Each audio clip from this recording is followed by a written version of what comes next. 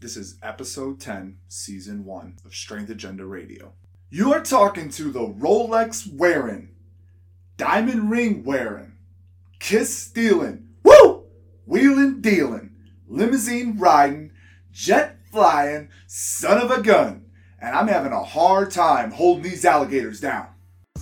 This is Strength Agenda Radio, the podcast where the strong go to get smarter. Each episode features some of the most interesting athletes and coaches in the strength world, sharing their favorite stories, expertise, biggest mistakes, and training tips.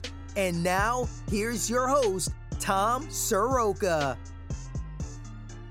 Hey guys and gals, welcome to the 10th episode of Strength Agenda Radio, and this is the final episode of Season 1. First, just wanted to thank everybody for all their support and all the positive and constructive criticism that we've gotten on this season. We had a blast putting it together, and hopefully you guys have enjoyed every episode. Once this season concludes, we'll be taking a short break to get everything put together for Season 2, which should be launching in December of 2017. Make sure that you're subscribed to the podcast and our email list so you don't miss any updates and you're ready to go when Season 2 is up and running. Thanks again. Today's top of the show, I want to talk about the best team ever. I've seen a couple things on social media lately about various teams, clubs, etc. posting that they are the best ever or they are the best period. And while you can't hate on anybody for trying to market themselves, trying to, make money off of their business in particular, you can't help but hope that they've at least done a little bit of their research when it comes to laying claim to the best team ever. I've been very fortunate enough in this sport to be involved with two of what I consider the better teams in the country, and that would be California Strength out in San Ramon, that's run by Dave Spitz and Cal Strength, and Muscle Driver USA, which doesn't exist anymore, but was down in Fort Mill, South Carolina, and it was ran by Glenn Penley, owned by Brad Hess and Muscle Driver USA. Those were two great teams in the fact that they sponsored the athletes that worked for that, or that trained and lifted for them in one way or another. At California Strength, now keep in mind I'm speaking from when I was at California Strength. It may have changed since I've left. I was there from January 2012 till May 2012, a really short period of time. But what I gained and learned from there was, you couldn't match it. But they gave you a place to train. They didn't charge you for the training. They didn't charge you for the programming, the coaching, etc. But what they did do was they had you work the floor for them. California Strength was primarily a sports performance facility. They worked with a lot of athletes that were in the area, and they gave you a job essentially, coaching them in the lifts, coaching them in their training programs. And then with Dave's connections, like myself personally, I was a throws coach at a local high school on top of working the floor and then training full-time at California Strength. At MDUSA, it was a slightly different story. They gave us an actual stipend. They had 3 different levels of the stipend, and you were essentially paid to train. You didn't have to pay to use the facility or the coaching or anything like that. They took care of your travel to competitions. They took care of your lodging, and they gave you a stipend on top of all of that, which is a really nice, thing to have. There was no other club at the time doing that for their athletes, that at least that I was aware of.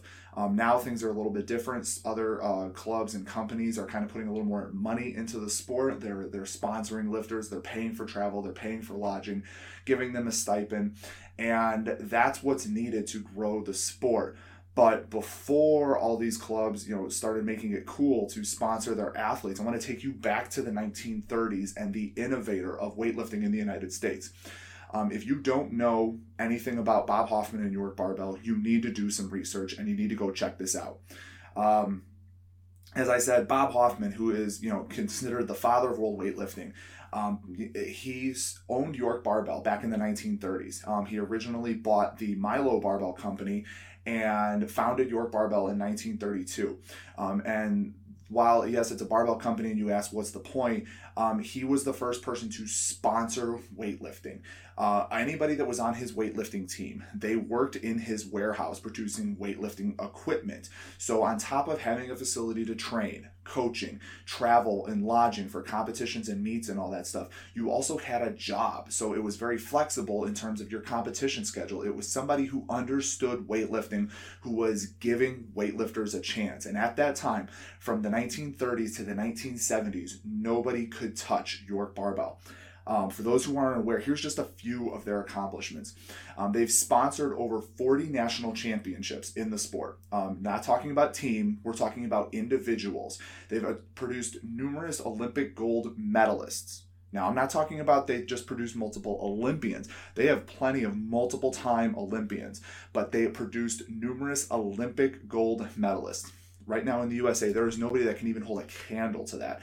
So, you throw in the numerous world records that were set, the numerous world championships that were won by the lifters for York Barbell. And I think it's very hard for anybody to claim best team ever until you have at least started to scratch the surface of the accomplishments that York Barbell has pulled off.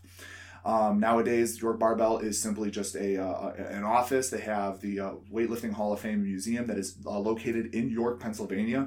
So if you are a strength enthusiast, I highly recommend you go check all that out. I know there are a couple of coaches that are heavily influenced by what happened at York Barbell and what Bob Hoffman was able to do. But to simply say that you are the best team or the best team ever or anything along those lines is just simply not true. Nobody has even come close to what York Barbell, was able to pull off. I would honestly say MDUSA was the closest, but they didn't last. So therefore, they're not better than York Barbell. They produced numerous national champions. That we had an Olympian come out of the system that MDUSA created. She wasn't with the team at the time, but she still made it to the Olympics as a result of being found by, given a chance by MDUSA. We had multiple national champions from that group. We had multiple American Open champions. We had multiple national medalists, and we had multiple World and Pan Am team members. So that was the model that MDUSA tried to follow, what was done at York Barbell. But in this day and age, competition was a little bit stiffer. There were a lot more teams. There was a lot more access to resources for weightlifting. So for one reason or another, MDUSA ended up failing, but they tried to duplicate what York Barbell did. My point of all this is to realize, when you are trying to promote yourself, when you are trying to boost yourself, when you are trying to brag about your accomplishments, good for you. You need to be proud of what you have accomplished in whatever sport it is, whether it's weightlifting or anything else. But just know that you stand on the shoulders of those who have come before you. York Barbell had some pretty big shoulders, and they created a nice little shelf for everybody to stand on. So when you are making claims, when you are, advertising and promoting yourself, take a step back, remember your history, be a little bit humble about what was done before you were able to do it, be grateful, and let's all not try to say that we are better than York Barbell. What's one thing you use every training session? One thing that if you changed for under $10 would have an immediate effect on your training. For myself and my lifters, that was upgrading to Hand Armor chalk. Hand Armor, the official chalk of USA Weightlifting, is professional grade stuff. We keep it old school in the gym with their block chalk, but for me personally, I'm a huge fan of their liquid chalk. I use it whenever I'm throwing as a base layer before I tape up my hands, and it's a total game changer. It's completely mess-free, long-lasting, antimicrobial, and most importantly, gives me a great grip for my entire training session. I love this stuff and recommend you give it a try. The block chalk just starts at $3 and the liquid chalk under $7. Plus, if you use code AGENDA at checkout, you get an additional 10% off.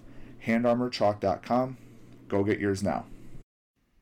All right, this is it, ladies and gentlemen. This is the season finale of Strength Agenda Radio for Season 1, and this was probably the most difficult season to put together because I had to try and coordinate everybody's times to get them all on one podcast. But today, I have a bunch of the old Team MDUSA together to talk about where they are in life, training, and all sorts of randomness. So first off, we have the Caleb Whitby, the sheriff. Caleb, say hey. What's going on, bud? How's everything doing? And we have James Tatum, national champ, multiple-time world team member, and Pan Am member. James, how you doing, bud? Oh, what's up? Happy to be here. And then we have down here, we got Sean and Taylor from still in the beautiful Charlotte, North Carolina area. What's going on, guys? What's up? Love you, Tom. I love you too, buddy. And then we have the 2016 Olympian, Morgan King, who just woke up about an hour ago, and she was generous enough to grace us with her presence. Hi, Morgan. Hello. And And then standing next to me, I have Mike Zella. He finally moved back up here to Chicago, and we are hanging out in the gym. Hi, Mike. Hi, Tom. Oh, man. Okay, this is going to be interesting. So, I apologize in advance to anybody that will be listening to this on the sound quality. It's one of those things we're trying to get a whole bunch of different people from different time zones and whatnot in one cast. Might mess with the sound a little bit, so it might sound a little bit different than our other episodes, but just bear with us, and hopefully it'll be worth it in the end. So first things first, where is everybody at? What are you guys all doing currently? I don't care who goes first. Let's start with James. James, what are you doing right now? I am in Charlotte, North Carolina still. We just stayed around, kept training and, doing things. You're up at the, it's not an Olympic training center. What is the facility that you're working at right now and you're working out at? I go to a few places. One of the places is the United States Performance Center, and it's like it's a youth Olympic development site. And they just kind of promote youth athletes there and try to promote the Olympic sports. So it's kind of a cool little gym. Not really a weightlifting gym, but they still got some good weightlifting stuff there. Nice. And then Morgan, what is up with you lately? Where are you at? Where are you joining us from? What's going on with you? Well, I was in Colorado, and then we decided to move up to Seattle, and then that didn't really work out. We were out there for about 6 months, and then we decided, my coach Shaheen is down in Arizona, and so we moved to Arizona. We bought a house down here, and Dean and I actually started a gym with Shaheen in Phoenix. Nice. Is that the Falcon weightlifting? It is, and Dean has yet to officially, well, I guess when this airs, he'll be down here, but as of August, he hasn't been down here, and so eventually what we want to do is kind of make it just a high performance center, just for weightlifting and kind of get kids and youth started and all of that. But yeah, it's a little hot down here. I can only imagine, but it's a dry heat. You don't have to deal with humidity anymore. It is true. Caleb, what's going on with you, dude? So I'm here in Basin City, Washington, back on the home farm. It's chasing around cattle all day. Yeah. Not getting smashed by trucks or anything, are you? No, not since, thank goodness. And then Shauna Taylor, talk to me. We're still in Charlotte, so I don't see James nearly as often as I should. What else do we do? We run a barbell club, heavy metal barbell club. We rent space out of another gym and have been growing the club, been growing our own business, and that's all going really well. Training. Hey, I got to come up there and see you guys a few times. You did. I got to come to the Performance Center. I don't know, man. You guys can't hang out too many times. It's too much beard in one spot for a long period of time. Mike, what's going on with you, dude? Oh, I don't know. Several months ago, I moved up to the beautiful and amazing city of Chicago. We're sitting back home with my peoples again. It's good to be back. I am, I work at Tom's Gym, the Strength Agenda, coaching sports performance, mostly younger kids and stuff like that. A little bit with the weightlifters, but that's about it for me. We brought him in here because he can relate to the kids based solely on his size. A lot better than I could. Eye to eye. Gets through to the children real well. Real well. Yeah. So, couple things. Most of the reason I have everybody in here is we're just talking about, the old days at MDUSA and all that stuff. And to start it all off, for the people that don't know, MDUSA was a private weightlifting team that was funded by Muscle Driver USA and Brad Hess. And essentially, we were the marketing budget for the company. It started out in a really warm, hot warehouse with like 4 platforms right next to a paint room. And it eventually moved into a much nicer facility across the street when they expanded the building and all that stuff. And it started out originally with myself, Caleb, Kevin, John, Donnie, and Jess. And then after our first tryout, we added Mike, Travis, James, I'm missing somebody, Chris. Yes. Yeah. And then in the third tryout, we added pretty much the rest of the mainstays. We added, Sean, Morgan. Who else am I missing? Who? Becca. Becca. God, how did I forget about Becca? And no, Taylor was after. She came in with Ariel and all them. They're at the same tryout, right, Taylor? Yeah, I came in the spring of 14. Yeah, and then Trevor might have come in, I think, with the same one with Morgan and all them. But they've had numerous tryouts, and every time we had a tryout, we added 3, 4, 5 lifters to the team, and it's kind of taken shape over the course of the years. People left, like Morgan ended up leaving to go to the Olympic Training Center. She couldn't pass up that opportunity. Caleb left to go back home and work on his farm. I left to do my own thing, and then the gym eventually, the gym and the business closed down in 2016, correct? Like March of 16. March of 16, yeah. And so the biggest thing, to start the whole thing off, I wanted to ask you guys, answer it in your own way, take as little or as long as you want, was, what was your biggest takeaway from being with MDUSA? What was the biggest positive that you got out of being with MDUSA? Anybody can jump in.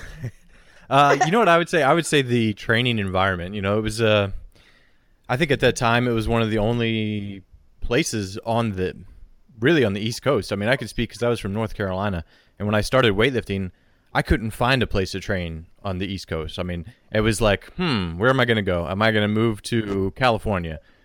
Am I going to move to Las Vegas with bros, or Colorado? That was it. And so when Muscle Driver kind of came around, it was like, oh, a training center on the East Coast. This is exciting. So I thought that was kind of interesting. I think it did a big thing about bringing weightlifting to this side of the country, and now it's huge. Yeah. I would say my biggest takeaway is that I went to 48 kilos. I never would have thought, we would have done the whole quad probably as a 53. And so thanks to Travis and Glenn, they kind of changed the outcome of, my future. And, yeah. Now, was that solely just so you had a better chance at making teams, or yeah, was just...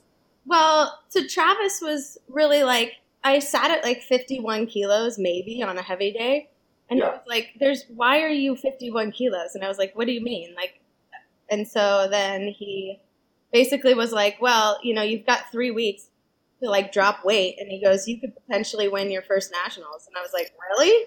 And he's like, yeah, these are the numbers the girls are doing, blah, blah, blah. And he goes, and you could make the world team. And so I was like, okay. So, I mean, from that nationals on, I made every international team as a 48. So, and as a 53, I guess, at that point. But nice. That's because you're all around badass. Well, yep. Anybody else? What do you got? Takeaways, positives from MDUSA? I thought it was cool because they kind of took a chance on a lot of us smaller guys. I mean, I came out of Provo, picking it up at BYU and moved, clear from Utah to the East Coast. I mean, they took a chance on a lot of us smaller guys who still hadn't got on the national scale yet. So that was a big thing that I was appreciative to Glenn and Brad about, because that was my way in. I think you could have just stared at anybody and they would have let you train with them no matter what, Caleb. I don't think it... Sure, but I had to get in front of them first, and I think getting to Muscle Driver, even in the dusty conditions and all the paint fumes and that heat and humidity, I mean, even in that thing, I mean, we still had to get out there and train. So. Yeah, those were some interesting training sessions those first few months in that warehouse. I don't know if you remember, Tom, the first training session we had together as a team was at... Ultimate. Yeah, and it was so muggy. I mean, the plates were wet. I mean, the floor was wet. I mean, it was so muggy. Rose, yeah. I mean, it wasn't much better once we moved over to the warehouse, but the problem is Ultimate didn't have any doors open. No, so we all just stuck in there. And I also remember you were the first person on Team MDUSA to clean and jerk 400 pounds, because that day I made 80 because I thought it was 82 and I got all excited. And Glenn informed me that it was only 80. Kevin missed the jerk at 82, and then you missed the clean and then came right back to it and clean and jerk 182 to be the first person on Team MDUSA to clean and jerk 400 pounds. Yeah. Taylor, what about you guys? I'm going to have to say the relationships. No. No, I'm not, obviously that, I met Taylor and we're engaged, for people who don't know that. But you gathered a lot of really unique people into one room, into one training system. And I think it showed the quality of those people how everybody's come out and done their own thing. It was a gathering of like some really good minds, and I learned a lot from everybody. You know, just a little bit from Travis, James, Caleb, Tom, even Q Dubs over there, Quick Witty, some good jokes from Trevor. So it was a really great environment because you had such great individuals. Yeah, I agree with that. It was always fun. We had a problem trying to get started training because we all just talked all the time. Yeah, that was. Yeah, I remember a couple times getting pushed out. Go get your workout done because everybody was too busy sitting in the corner chatting and not doing what they're supposed to do. Mike, what about you? What'd you take away from it? Well, it was so awesome to be in, a gym with so many like-minded people with such a close, with goals so close to my own goals. That's kind of the first time I had ever been in that kind of environment. But other than that, I got a lot of good opportunities to coach and teach some weightlifting seminars. So that, for me personally, it was a huge experience to kind of develop my coaching skill, and that's meant a lot to me since that time. So let's go to the other side of it and being semi-censored on here, the negatives. What were some of the negatives in having so many different people in one training facility, so many different personalities, so many different goals and stuff along those lines? That, was it a takeaway? Was it this? Was it that? What were some of the negatives from being at NBUSA that you took away from it? I think one of the biggest negatives was probably the leadership. That, I don't know, you can almost take that as a positive because you can learn from that lesson and how the leadership will make the difference between the dynamic of the team. And then different influences from different leaderships, whether it was from the different coaches or even from the business side of it interfering with the weightlifting. And I think that made things a little bit tricky near the end. I'd probably have to agree with that. And that's, I think, ultimately, like, it was a stepping stone for me. But I did see that there was going to be probably an end to it. And so that's why when I got the opportunity to go to the training center, I definitely couldn't pass up that chance because there was, that strong leadership in Zygmunt, and he expected a lot, and there was a lot of stability out there. And I think that was what was key for me, that I realized that Muscle Driver, got me to where I needed to go, and then I needed to move on from that and continue to progress. I think that worked out for you. Yeah, I would say it did. Well, I'm sure this news will be out by the time this episode comes out, but I had a rotator cuff tear, and I actually have to go to a doctor's appointment right now, so I gotta bounce out. All right, James, thanks for checking in. Go ahead, have fun at your doctor's appointment. Keep us posted on how you're doing, dude. All right. Damn. It's kind of hard to follow that super disheartening news. Ouch. Yeah, seriously. I nominate Taylor to talk about negatives of Muscle Driver since she worked there and saw how the sausage was made. That's actually one of the negatives, is not actually working there, but the stipend system. I think a lot of people had a misunderstanding of how much we were getting paid, and they assumed that we were getting a living wage. If you don't mind, I'm gonna I made $400 a month. No, go ahead. Yeah, I mean there's nothing can. No public knowledge, but it wasn't public knowledge to some of the employees in the warehouse who thought we were making like $36K a year or some ridiculous figure. Right. So there's opportunities to grow. Like when you put up the correct total or the right total, they would make you go up a level or whatnot. But sometimes those totals were skewed, or like what meets you could do them at. Like at first it was okay for local meets, and then you had to do it on a national stage.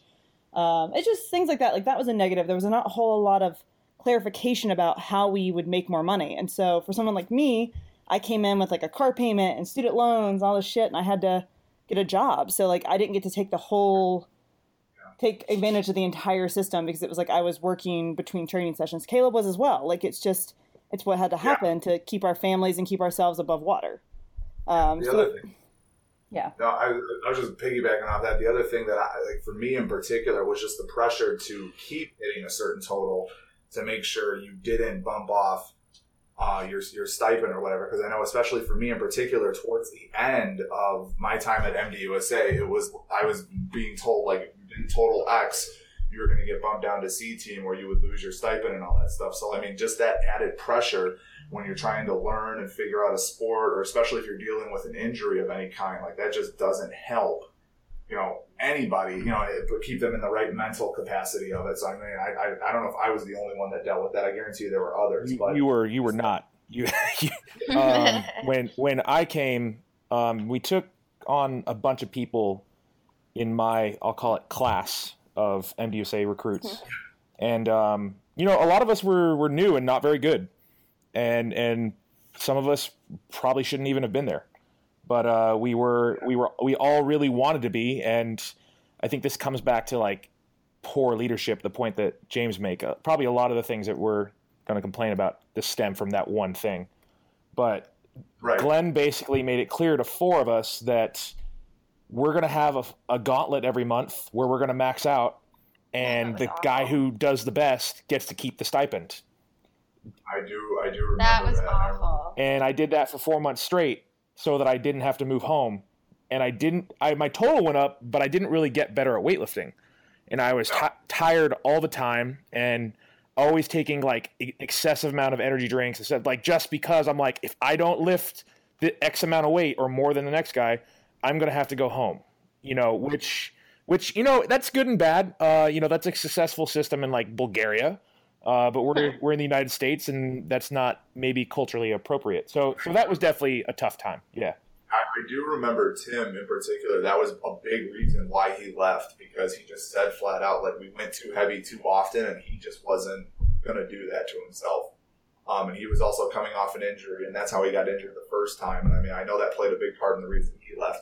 Yeah, one thing that people don't understand, the way MDUSA, because I know when the whole thing with Texas Barbell started, Morgan, I think you were gone at this time when that whole thing went down or whatever, but it was essentially like a pros versus Joes type debate. Like, we were the Yankees and Texas Barbell was the Red Sox or whatever and all that, and people were always using the argument, well, they're professional athletes. And yeah, the stipend structure at that time was there was nothing professional about us as a team outside of the fact that MDUSA did pay for all of our travel. Like, that was the one thing that was really nice about the setup, was that they paid for the travel, they paid for our lodging, they gave us a little bit of a per diem while we were at the competition, and that was one less stress we had to worry about, but we were far from being what people would consider professional athletes. And I don't know if anybody else has anything to add or chime in on that, but... Yeah, I mean, that was, when that happened, that was, what was that? That was 2014 Nationals, right? Yeah. Yeah, that was my last meet with Muscle Driver, because I had agreed to do that meet with you guys and be on the team. And I just remember, like, it was this huge hubbub about, like, and I was like, no, you guys have no idea what's going on. Like, there's a reason I left, like, it was, I mean, that was definitely the turning point for me, that I was like, I can't even be associated with it. Like, and I wouldn't talk about Muscle Driver. I wouldn't do any, like, cause I was so hurt by like what was going on, and like, and how they handled me leaving and all of that. The funny, not, I should say funniest, but the one bright spot about it was, I think, Sean, you were up at the OTC shortly after that whole thing happened, and you took a picture with Colin Byrne. Yeah. And you posted something to the effect of, like, see, like, the Red Sox and Yankees do get along, or something along those lines, and I just chuckled at that. Yeah, it just happened that day. I have a million Muscle Driver shirts, but he was wearing his Texas Barbell shirt, and I have a lot of respect for Colin. I've had like some really like good, meaningful conversations with him in person and online. Yeah. So yeah, I was just like, hey, let's snap a picture, because like weightlifters, there was a lot of like pretend built up animosity. Yes. I think in an age of social media, people just need escapism and something to bitch about, so they can, for whatever reason, they latched onto weightlifting and like that was a thing. But in real life, there wasn't really like animosity between the weightlifters on these teams. No, it was the owner, the quote unquote owners of the teams. Oh yeah, coaches, whatever. Well, here was my whole topic, or my whole issue with the entire thing is everybody was arguing about a team title in an individual sport. Right. Yeah. For crying out loud, I mean, it didn't matter if we won nationals. That did not affect Morgan qualifying for the world team, or Right. if Sean it drove me nuts that people emphasize the team aspect so much. Yes, the team thing is good for marketing purposes, but as a whole, team titles absolutely meant nothing for us. We won the team title at the 2013 American Open when we had 3 or 4 people win. I think everybody that we brought to the American Open outside of Tim medaled that year, and there was no to-do made about the fact that we won the team title. It was just, oh, okay, we won, great, congratulations, kind of a deal. Right. I mean, Glenn was also in a coma, so there was that, but... That was fun. That was so horrible. That was right before I lifted. Everything happened. Thank I God watched Travis him. was I watched around. him collapse right before my session. I'm in my singlet, ready to get on platform, wondering where Glenn is, and he literally collapsed out of the elevator. And then Caleb took over. The day Caleb and I were supposed to live, we were at the hospital for 4 or 5 hours, just kind of hanging out, waiting for his family to get there. That's right.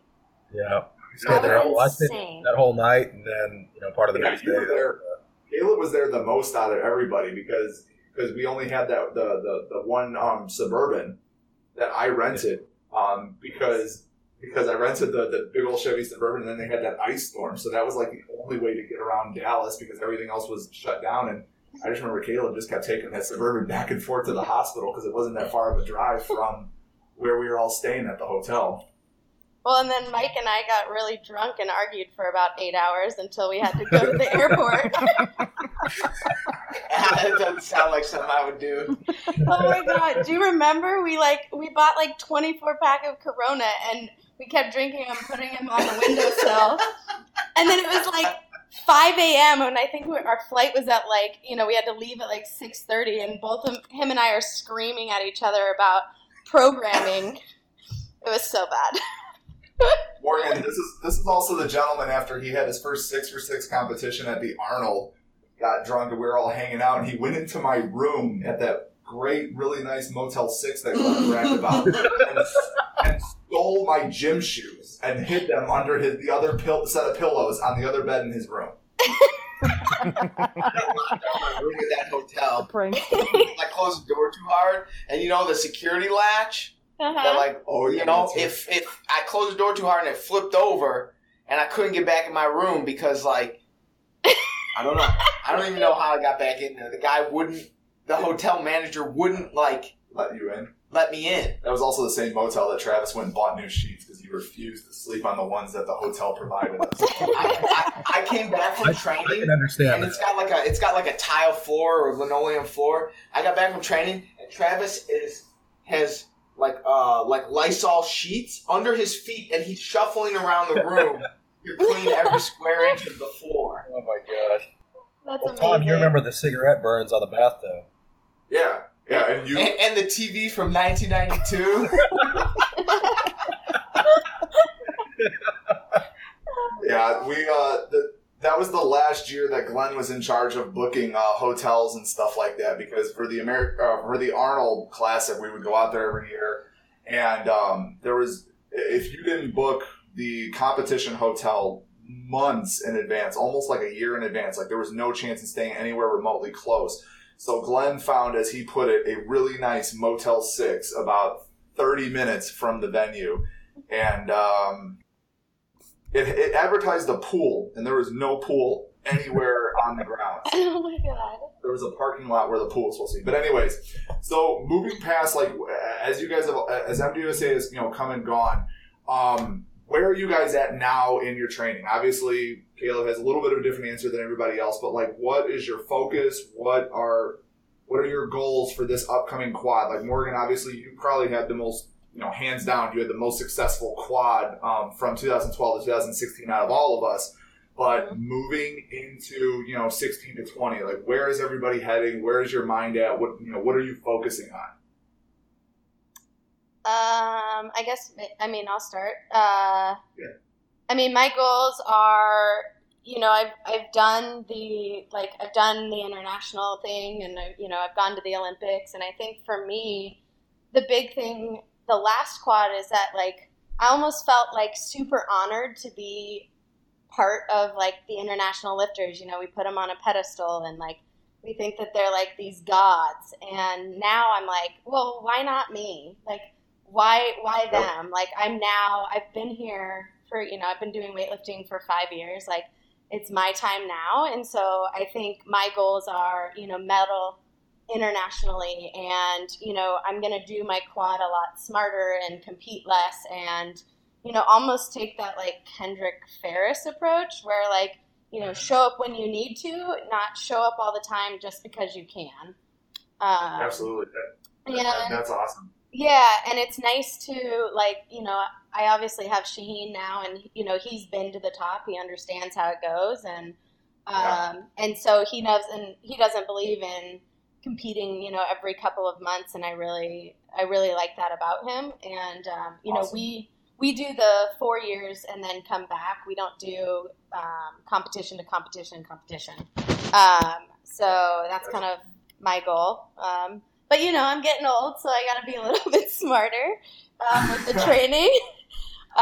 So, yeah, I'm excited. I mean, that's why we moved down to Arizona. I mean, it's not really a place that Dean and I saw ourselves in. But, when you have goals and you know what you want to do, it's kind of where it takes you. Absolutely. Now, Mike, I know obviously you're working at the gym with me, but that's true. Mike and I, like, somebody thought it was a really good idea that Mike and I can be left unsupervised for multiple hours in the evening with a bunch of children around. But the thing is, Mike is still training. He's still working his butt off. He's training. I'm not necessarily. I'm lifting, but I'm not doing weightlifting anymore. I have a really bad hip injury that I sustained actually rushing a workout to watch Morgan lift at Pan Am's, her first year that she made the Pan Am team. Thanks, Morgan. Yeah, thanks, Morgan. No, it honestly wasn't Morgan's fault. It was, I finished the workout and Glenn didn't believe me that I hit all my sets and asked me to do another set again at 190. Oh my God. I caught it weird, rushed standing up, and I heard a bunch of pops in my hip. And so I have no bursa sacs in my left hip, and it just causes constant issues. So my training is severely altered now to the point where I squat like once a month. It's fantastic. But Mike, what is your plans for the upcoming quad? Like I said, obviously you're working here and doing all that, but training wise, like, I know you competed at nationals.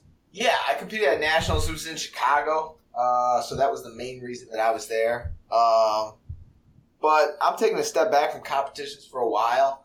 I don't feel like at Muscle Driver we went to every American Open, every Nationals, and it was always like we were on such a short-term training program to get from this competition to the next one. I don't feel like doing that anymore, and I don't have any reason to do that anymore, so I'm not going to do it.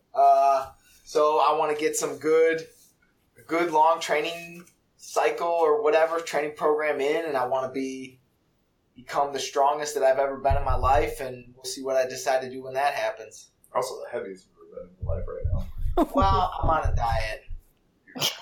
I need to be on a diet. That's what I meant to say. There you go. Sean Taylor, what about you guys? Wait, quick question, Mike. How much do you weigh right now? 74.5 kilos. What was it? 74.5 kilos. I outweighed Mike for the first time in my entire career. I feel like this happens every 6 months. Like, I'm so excited. No, it's like 76. I'm a full on 75 now, buddy. I don't know if I believe you. Don't step on the scale. That's legit. I don't believe Mike. I don't believe Mike at all. I don't believe Mike. No He's way. Like he was like. I know I look swole. Beth is going to grab a scale to make it. Yeah. While we're doing that, Sean Taylor, where are you guys headed the squad? I'll let Taylor go first. Well, so Sean has been doing. So I had surgery on my knee back in September. So a lot of my training before that was through pain, so it wasn't really productive. So Sean has been doing all of my coaching and my programming and goal setting and all that, which has been really good. He's very good at that. So I did a 201 total this weekend at a little local meet, and we're looking at the American Open in Anaheim. That's my next one. So hopefully somewhere hopefully 210. So that would be nice. Well, you just totaled 201. 201, right? Yeah. That was a PR total, correct? Yeah, it was a PR total, and it was a 6 for 6. It was we kind of were going just more conservative, just to get back out and have some fun and feel, because I was feeling good. So training's been going really good. That would happen to me. I went conservative and PR'd. It's not a big deal. I mean, it's fine. We're fine. Well, that's a good sign. That's a good sign of things to come when you're going conservative and you still PR. Yeah, no, and then no pain in my knees, so that's always good. Taylor, he weighs 75.4. Okay, I weighed in at that meet on Saturday. 76.7. All right, Sean or Caleb, I don't care which one of you goes first. What are you guys doing right now? I know Caleb, obviously, we know you're on the farm and all that stuff, but what's going on for you? What's in store for the Whitby Ag? I can't remember the name of the company. I'm sorry. Well, there's a few different names. We're Whitby Farms. It's kind of the farming operation. Farm Boy, we sell our beef under. Whitby Ag, we export alfalfa to internationally. So we've got a few different names. Oh, that's right, the alfalfa. I forgot about that. Yeah. No, whatever. You always forget about the alfalfa. No, Caleb and I used to have actual discussions about the alfalfa. I know. I've been around for the alfalfa talk. Yeah, it's just a different world out here. It's just a different world. So anyways, I kind of run the cattle side of the operation, so we'll do everything from calving to the finishing end, selling beef and bulls, and just kind of the whole mix there. And training-wise, it's kind of training whenever I can, more training to stay healthy, and right. Hasn't really been. I did compete last October. I saw that. Yeah. So that was just kind of I had John Thrush call me up and told me he wanted to have me come up that way, so I went up and. What'd you hit? Oh, like 170, 130 or something like that. And that would have been just under a year after I had torn my Achilles. So. Wait, you tore your Achilles? Yeah. So 2015. September. Tell this story. I don't know if I want to say the story. So it would have been September, fall. Anyways, we were playing flag football, and it was one of the end of one of our last games, and I ended up just tearing my Achilles. Ouch. Not even moving hardly. So that was kind of not a fun deal. So it took quite a while to get recovered from that and back to normal life. I got a text message from him with a picture of his foot in a boot. That's right. I forgot about that. And I was like, what did you do? I was like, did you roll your ankle? He goes, no, I tore my Achilles. Oh. I was like, what were you doing to tear? I thought it was like something on the farm, like he fell off a horse or something. Cool. That would have been respectable. Playing flag football and he tore his Achilles. Sean, what about you? What am I doing? Yeah. What are your plans for the next squad? Senior talking to you. Thank you, Captain Obvious. What are your plans? Yeah, so in case people don't know, I had shoulder surgery in December of 2015. I tore my labrum and partial tears in my rotator cuff. So I have been arduously going through the recovery process with really frustratingly slow results, but making progress nonetheless. What you just totaled last weekend? I don't. What is it? 305. 305. I don't know. That's all right. Whatever. Right. But yeah, 305. 25 and 80. Okay. So that is a comeback PR, and that was the first time I had held 180 overhead in a long time, so that was good. That it was a good thing because it allowed me time to finish school. I finished my degree and finally got that done, and that's out of the way. Ireland. So now I get to spend I always told myself that I would see weightlifting through 2020 as an athlete, regardless of what happens.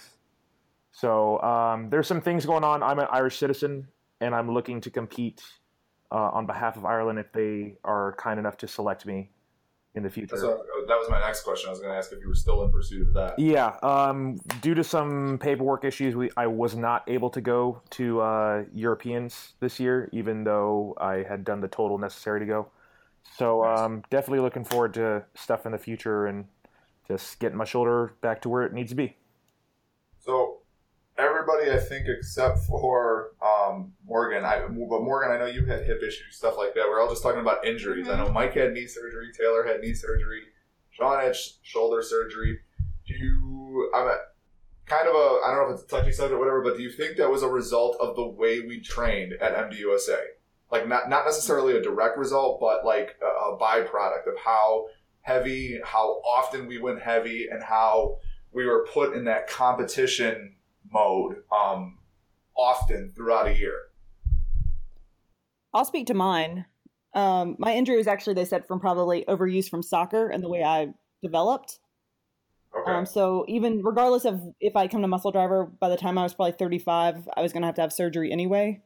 But yeah, I mean, Muscle Driver probably 9 times a week made the injury get to the point it was at where I needed it. But eventually, I mean, it made it worse, but I think it would have gotten there anyway. What about you, Mike? I don't think so. It seems like the injury that I had kind of came on suddenly. The doctor said, I mean, he said it could have been left over from when I was playing sports in college. That's a possibility. I actually think I did it on a power clean. I think I kind of remember the bone cracking in my leg because I heard something and felt something. But I shook it off for a while, which turned out to be a poor decision on my part. Maybe, Mike. Morgan, what about you? Any like lingering injuries, issues, stuff like that from the way that MDUSA trained when you were there? No, I wouldn't say. I mean, I felt pretty healthy there, but I was also still like super new to weightlifting. And I was also spoiled with Dean being so like, he was such a perfectionist in the sport that like he was watching literally everything I did all the time. Gotcha. And so his attention to detail, I would say, helped me. But then when I had I think I had torn my labrum a long time ago, like in soccer, but I also had a stress fracture in my hip. And that's probably from overuse because the doctors were saying like that's really, really weird for a weightlifter to have a stress fracture in their hip. And I still competed on it at Worlds, which was probably not the smartest idea because that could have been bad. But, I mean, I had to take 12 weeks off after. So it still bothers me. I mean, I just call it my grandma hip and know what to do when it happens. Me too. I call mine my grandma. But yeah, no, I mean, I don't think so because that was the first time that I had done, nine times a week. But I had been doing like crazy triathlons and marathons. Like I put my body under a ton of stress before weightlifting. So, Sean, what about you? No, I think it's previous sport related as well. Yeah. Like I think so. I used to play rugby, not my entire life, but enough. And in rugby, there's this thing called a scrum where you're binding your shoulder on in a weird way. And thinking about why my injury happened, like I've always been really strong in like things over my head. It just, the position that I used to have to be in when I played rugby is pretty injurious. It's actually pretty stupid when I think about it. It's pretty similar to probably like guys who do jujitsu. So I think just that amount of repetitions, and then you just it's sport. You're going for maximum weights, and I remember when it happened. Like, it was on my second snatch in a meet. I still made my third snatch and, like, 2 clean and jerks after that, so... Was that the 15 Nationals? No, it was before that. It was actually in April at RVA Open. So it happened before that. I couldn't raise my arm the next day. Well, because the 15 Open, that was the one that was like you had a great, or not Open, Nationals. You snatched 45. Yeah. And I still had I had some of the best training in my life leading up to the event. And then... Yeah. And then came back and like had a great nationals. I was 1 lift away from medaling. It was still a good performance, and so I couldn't say that it was inherently the way we were trained at all. What about you, Caleb? Any nicks, bangs, bruises, or anything like that from the way we trained at MDUSA? Or kind of the way we look at it is we have to look at it at kind of 2 different cycles. At least for you and I, is because we played with Glenn in the very beginning when he was, when he was still pretty rational from his stuff, and we were going 100% all the time. Yeah. So we were tired, depressed, ornery, hurt, sore. So I mean, that went on for a long time. And so when that kind of transitioned for me, when Don finally stood up and told me to fix my stuff, and when he started helping me with my training a little bit, for me, it took a lot of that stuff away and kind of let me train the way I needed to. So I mean, I was able to get strong and healthy. And so when my injury was the fact that muscle-wise, I was fine. It's just I hadn't continually kept up the training for, a over a year, and so then I just kind of, when I decided to actually play, stuff got hurt. But that was kind of my two sides of the training. It's really interesting, Caleb, because you brought up, like, for you and I and even Mike in the original warehouse, is I'll talk to my lifters all the time about what kind of like a Wild Wild West That's exactly what it was. Type atmosphere that we had. Like, I mean, there were 4 platforms. It was super fun. I know that much. It was fun on certain days, and the other days when we're getting into fist fights, that wasn't as fun. Oh no, those were the days that I was talking about. Mike only thought they were fun because Mike would sit up on top of the plyo boxes with some popcorn and just watch everything go on. But yeah, I mean, it was just, I definitely would agree that things went in waves. When we first got there, it was Wild Wild West. It was every man for themselves. And if you didn't make, it was, I mean, you're laughing, but you didn't make a lift and you didn't hear the end of it for like the remainder of the week. Even that if, was fun. Even if you only had one bad training day and then you had 4 other good like training days, like all you heard about for the entire week was that one bad day you had. And then like when Don, it was really great when Don came over because he finally, like, I know he grabbed Caleb, he grabbed me, and was just like, you need to pull it back a little bit. Like, Don pretty much told me, he goes, you snatch like shit. He goes, and you need to fix that like right now. And I mean, my technique got a little better, but I never was able to adjust to any sort of a technical proficiency because my weight was constantly fluctuating, mostly going up, but going down at the end there. So for got a couple more questions, then we're gonna go ahead and do the lightning round. Real quick, before weightlifting, what were you in your other life? What was your passion? What was your sport? Some of you kind of already delved about it, but what were you before you were a weightlifter? Well, Tom, I'm glad you asked me. Before I was a weightlifter, I used to play baseball. I used to play football. And even while I was participating in those sports, I still enjoyed being in the weight room more than I enjoyed being on the field. And I guess that's how I ended up becoming a weightlifter. Morgan, you're up. Well, everyone knows I did CrossFit before, but I did it for like 6 months. Oh, I didn't know that. Oh, well, you don't care. But no, I mean, I was trying to actually get a job and become a graphic designer, and I was just kind of dabbling in, like I said before, like, you know, triathlons and marathons because I love running. I love all of that stuff, but I got really freaking bored. And yeah, and then I met the man of my dreams, and he just loved weightlifting, and kind of stemmed from there. And then I just wanted to like crush everybody that was in my way. So Thank you. kind of fun. I guess. Thank you for that. Thank you, Dean, for blessing us with Morgan. Yeah, I think I'm like Mike in that way. That like we have that Napoleon complex of like, okay, I'm gonna smash everybody in the weight room. Morgan, I couldn't agree with you more. I am nothing like Napoleon Dynamite. Let's get that straight right now.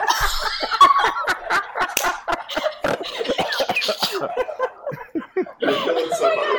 Mike, Sean Taylor, Mike, Caleb, wrong- what were you in your previous life? Wrong Napoleon, Mike. Wrong Napoleon. Yes. I was a legal assistant, actually. So, That's right, you were. Tom, you were, right before I started Join Muscle Driver, Tom was my coach, and I was training 6 days a week by myself in a CrossFit gym and being a legal assistant. And on Sundays, she would drive down to Charlotte. Fuck, I would drive 300 miles round trip every Sunday. Jeez. Did that for like, she did that for like 3 months, and I was like, look, here's the deal, like, this is some serious dedication. I'm like, I'm going to talk to the guys at MDUSA. We're doing a tryout. You need to show up. And Oh my she ended gosh, up making that's this crazy. So, Sean, you're welcome. Sean, what were you in your previous life? I guess I was a coach.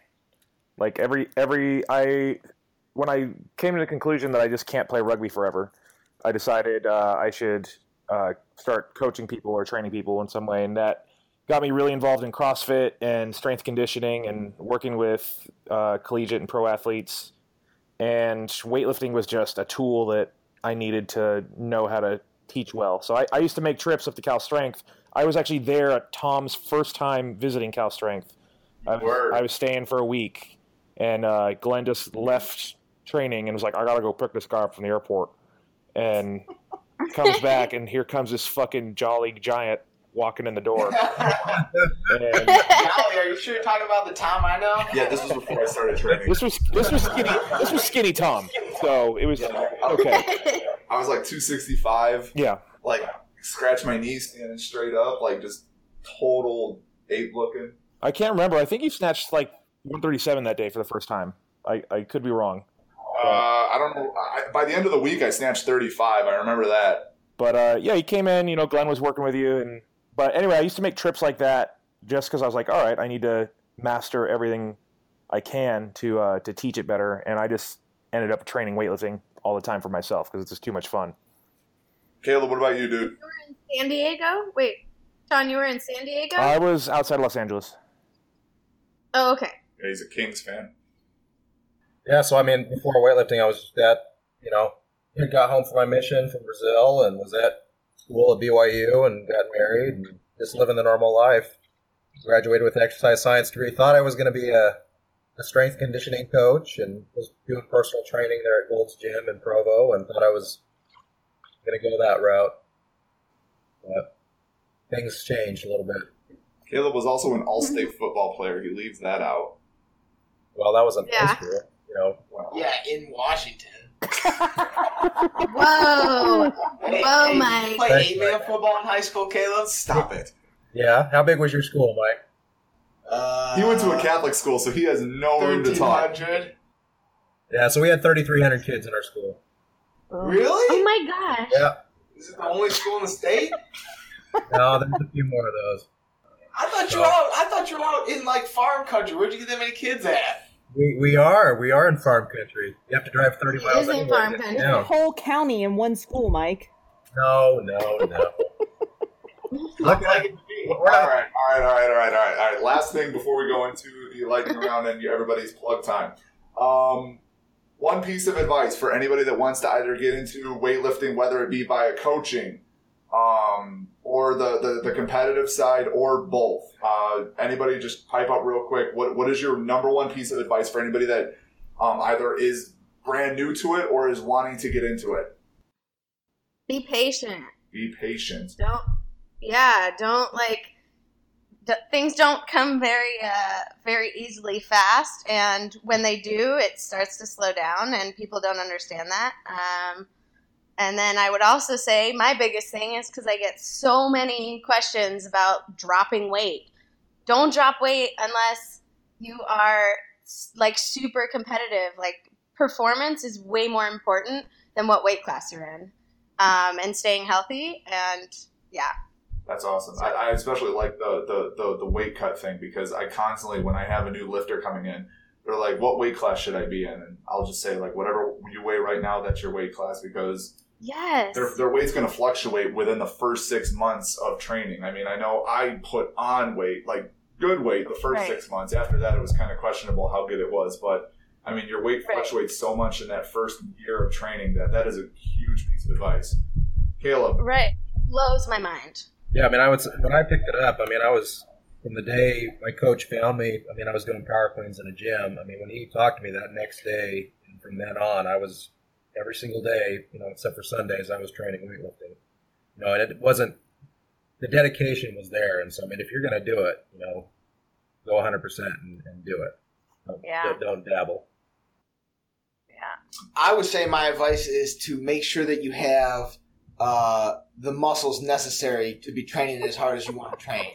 I'm not kidding you. I know it sounds funny, but all these people who get into weight, they're like, oh, I want to do weightlifting. I want to max out every day. I want to do all this stuff and train super hard. And weightlifting is their first exposure to any type of strength training or muscle building activities in their life. How are you going to go hard and pound your body up and down all over the place with weights, pound weights when you got no muscles to be supporting those weights? More flexibility. And stuff. Yeah, I mean, that's the thing is, like, our Instagram for the gym is very heavily favored towards Olympic weightlifting, and we get parents coming in here, and they're like, I want my kids to do that, and Mike is phenomenal when he talks to these parents, and he goes, no, like, that's not happening. Like, he goes, this is what's going to happen first, and, like, he has them running through their circuits, doing their balance, like, their muscular balance works and all this stuff, and getting their base good to go. and then they get into like the lifting, and it's really interesting because like some of the kids will be like, "Oh my god, this is so easy," and the parents are all confused and all that stuff. But yeah, no, I the way he worded it was goofy at the start, but I 100% agree. Like making sure they have that base so they can handle what's about to get thrown at them. I got another piece of advice. Sorry to jump in again, but when you're seriously for weightlifting, when you're training, you should train with the minimal effective dose of training to make sure that you make progress. You don't do everything that you can do on that particular day. Do as little as you have to in order to stimulate progress, and then you build off of that. Mm-hmm.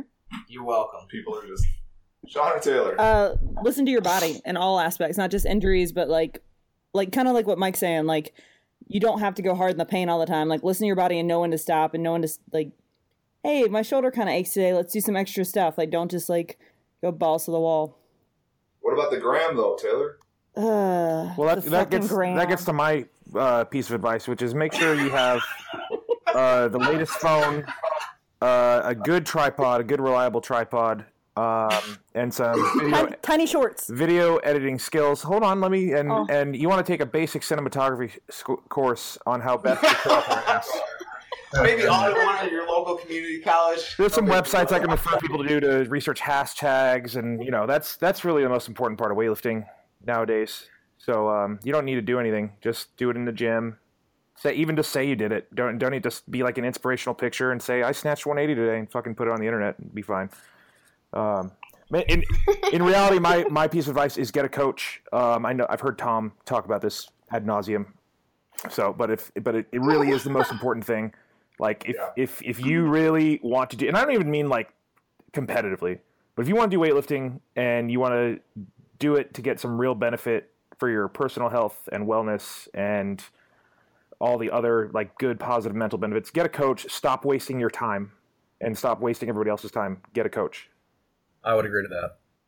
Yeah, I mean, with the plethora of information that is out there in this day and age, like it's not that hard to find a coach near you. It's like whether it's remotely. I mean, some of us have our remote businesses. I obviously think like in person is a lot easier to work with because you can make daily adjustments. Remotely, it can be done, but it's just not as beneficial versus the in person. But no matter what the level of having that coach is, like try to find a coach. There's all sorts of governing bodies that do some sort of a certification that gives them the basics, and you'll be able to. It's a lot easier, in my opinion, to sift through the riffraff of those who are actually wanting to get people better and those who are just wanting to say, "Hey, I'm a weightlifting coach." All right, so trying to figure out. Let's do the lightning round, and then we'll do plug time afterwards, so you guys can push anything that you're working on or any projects and stuff like that. You guys all ready for the lightning round? I'm going to do 3 questions. I'm just going to ask it, and I want your first thing that comes to mind with the answer. And I'm just going to call on you, and you're going to go. So y'all ready? Oh, God. Yeah. Oh, God. Okay. You're a new addition to the cram box. What color are you and why? Morgan. Neon, because I have That's not a color. That's like a batch of colors, Neon. Morgan. Pick one color. Neon what? One color? One color. That was the question. Neon green. Nice. Why? Because, green is fierce. And because I brighten everybody's day. Oh, that you do. Mike. Oh, I would put in a crayon that could erase whatever crayon you just wrote with, so if you make a mistake, you can correct it. Oh, Taylor, please. God, how do I follow Mike though? I know. I'm sorry. God. Not quite black. I don't know. I like black as a color. There you go. Like instead of midnight black or pitch black, you want like 11:45 black? Exactly, 11:45 black. Okay, this is escalating quickly. Caleb. Do I have to answer this question? Yes, you do. Yes. Next question. No. No. Give me a color, Caleb. You don't have to give me a why. Just give me a color. A color. Let's see. How about blue? Does that work? I knew he was going to say blue. Sean, color True why? blue. Penlay Republican tan. And the championship goes to I think Sean. Sean- That was awesome. God. Yes. Damn it. Yes. Damn it. Oh, wow. That was okay. Moving on. Awesome. Okay. Next question. Hey, Tom, what color would you add to the crayon box, you fool? You're not getting out of this. I'm gonna join Morgan's neon cult. I'm gonna go neon yellow. Yes. Just why not? Okay. Yeah. Highlighter yellow, because that's my first pair of Nike shoes, and I miss those shoes every day. Exciting. Somebody in my That's old gym terrible. stole them, by the Gets way. the people going. Gets the people going. Oh. All right, who's winning in a fight, Spider-Man or Batman? Taylor. Dude, Batman. Spider-Man's a bitch. Whoa! Taylor. Whoa! Sorry, family-friendly show. My bad. Wow. Wow. I'm going to go with Batman, too. See? Yeah? This is interesting, because I asked this question a couple other episodes, and the first two responses I got have been Spider-Man. Well, those guys have But it's obviously been- never met the Dark They Knight. obviously aren't real men. Spider-Man. Oh! Morgan, who's winning, Spider-Man or Batman? Okay, well, I have an explanation for this. So, my brother has a 2-year-old son, and he loves Spider-Man. Okay. But my brother doesn't think Spider-Man is a real superhero, so he's trying to force him to like Definitely Batman. That's hilarious. That's phenomenal. That's hilarious. He's like he's so mad. And then, so I'm going with Spider-Man because I love my nephew. Fair enough, fair Good enough. answer. Sean. Your nephew's wrong, Batman. Mike? Wow. Batman. Batman. I'm going to join Morgan just because I feel bad for her. I'm going to go Spider-Man. Really, I don't Tom? know, man. Billions of dollars of resources. The world's greatest detective. A teenager with a suit. That does not... Okay, Not a well, real superhero. hold on, because I would say Iron Man, first of all. I would say Iron Man, and didn't Iron Man fund Spider-Man, or isn't that the new thing? Listen, That's yeah, the whatever. made-up story, The yeah. point is, one has superpowers. It is? The Oh, other damn is it. just a regular guy. I'm just going to leave it there. Okay, his Okay. superhero... A guy who was outfit- charged with taking down Superman And did it, right? and did it. That's who says what is cheating? Who wrote Now, the Tom, rules? this is the Serengeti.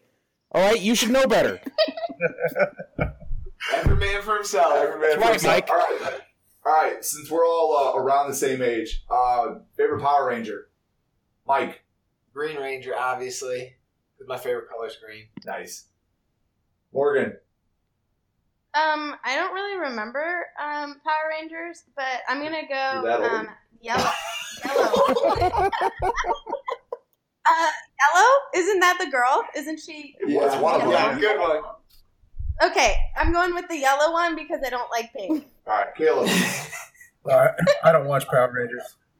Surprise. Thank you. Violence. You didn't watch Power Do Rangers? you, but who's your favorite? You can still have a favorite. What colors are there? Red, blue, black, Blue. green, He's Go gonna with say blue. blue. yellow, white, Don't you Blue. say... Yeah. What red. do you say? So let's go with blue. Nice. That was Billy, the nerd. Great. Sean. I was more of a Captain Planet person, so Oh, Captain Planet. Oh, geez. yeah. John, what did you say? Oh, green. Yeah, green. Actually, the Green Ranger actually lives like near where I grew up, which is hilarious. The Green Ranger or the actor who portrayed him on TV? The real Green Ranger. That's a whole different thing. Does he play his dragon flute? I bet he does. Who hasn't answered yet? Taylor? The White Ranger. It's a good one. The White Ranger. You might remember the Gold Ranger? That was like... No. I think that was after we got out of, like, elementary school, wasn't it? I don't remember. All I know is that my brother used to tell me that the Red Ranger came back and he was a Gold Ranger and he drove around a pyramid. What the heck? What? Sounds realistic to me. I This don't is know. a terrible question. This is a terrible question. Terrible question. All right, fine. I'll give you another one, Morgan. Here we go. Last one, then we'll wrap it up for you guys. Oh God. Ooh, this is a good one. How many donuts are you capable of eating in one sitting? Mike. I like max or just like to be comfortable? Like to survive. Max? Three keeps me running. If I was testing my max, easily 12 or 15. We're gonna Easy. test it this Easy. weekend at the meet. Sprinkled donuts only, though. I don't want any of the other stuff. Yes. Sprinkled Caleb. donuts. What type of donuts we're talking? Like Krispy Kreme? Let's just go with your just normal glazed Krispy Kreme donuts. All right. I could do at least a box, maybe 2 boxes. Oh my god! What? Yes. Such Taylor. a casual answer No, for if they're 24 hot- donuts. Dude, if they're hot, you can just like swallow them whole. They're just pure sugar. That's Just like right. marshmallow. You could do like a dozen of hot and now Krispy Kreme donuts and a gallon of milk. Let's do it. Yeah, it's not hard. Sick. Yeah, if they're right off the press. Man, Caleb, if I would have known this, that's all we would have done in the hotels waiting to compete. No, we had too many other things. Oh, and then I could. What? That Morgan would have come in and told us that it still smelled like fat people. Yeah. It did. Extra fat. It So did. sorry. I'll never live that down. No, I'll you're not. never- That was like the meanest thing you've ever said to Caleb. But it did smell like fat people. It was just because we cooked some bacon in the microwave or whatever we cooked. It was like pork. You put like pork short ribs in the thing. Yeah, it was short ribs. And you guys refused to open a window. Uh, It was good and it was amazing, and all we did was watch Dirty Jobs. After. Caleb was telling Mike Rowe he was doing everything wrong. That's He right. was. Oh yeah. Oh, yeah. Sean, how many can you eat? How many are there? Max effort donut eating. I'm asking you, how many donuts do you got? 305. I am handing you the keys to the local Krispy Kreme. All right, well, until they're out of donuts. Damn it. Fair enough. Morgan, Wow. I know. Well, first of all, I hate Krispy Kreme donuts, What? so I wouldn't eat them. We're no longer All right. friends. We're not friends, Morgan. I know. I'm sorry. pick, I'm a sorry. different But brand then, Morgan. do you guys remember Winchell's donuts? Of course. Yeah, I do. Winchell's? Okay. So I only ate when I was a kid. Okay, this is a long story, but when I was a kid, my mom every birthday would bring class like donuts for the whole class, and it was sprinkled donuts. So I probably would only eat like 2, but I could eat probably like 25 donut holes. If Progenics came out with a donut flavored protein powder, would you be able to eat the whole bag?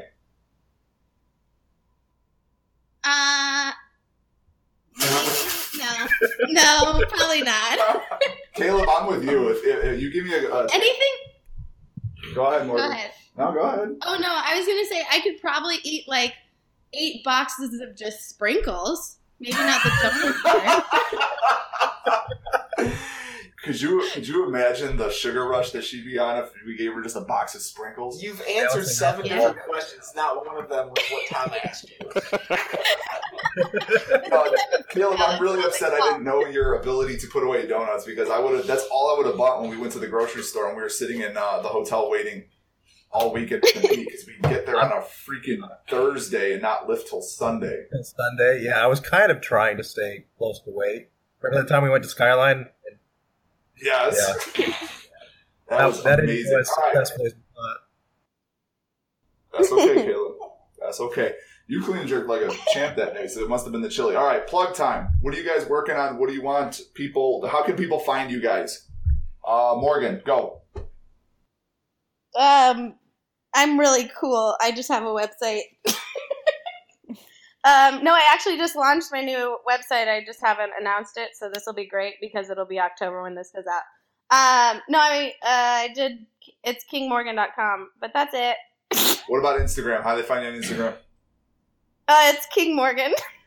I know that, but people might not. Morgan, thank you for the information. Sean, Taylor, how can people find you guys? People can What do you go got going to, so we have our Barbell Club, Heavy Metal Barbell Club, heavymetalbarbellclub.com. You can get on there and get, if you want to work on with nutrition with Taylor, or if you want remote coaching, you can go there, or you can come and train with us in Charlotte, Charlotte's best barbell club.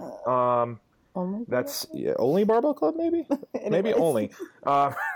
And then you can follow us on Instagram at Sean M. Rigsby, and then at Harris Taylor. With an E. Taylor with an E. Yeah. Yeah. Caleb, how can people find you? I know you don't do Instagram. On a farm in Washington. Yeah. Website. Give me a website.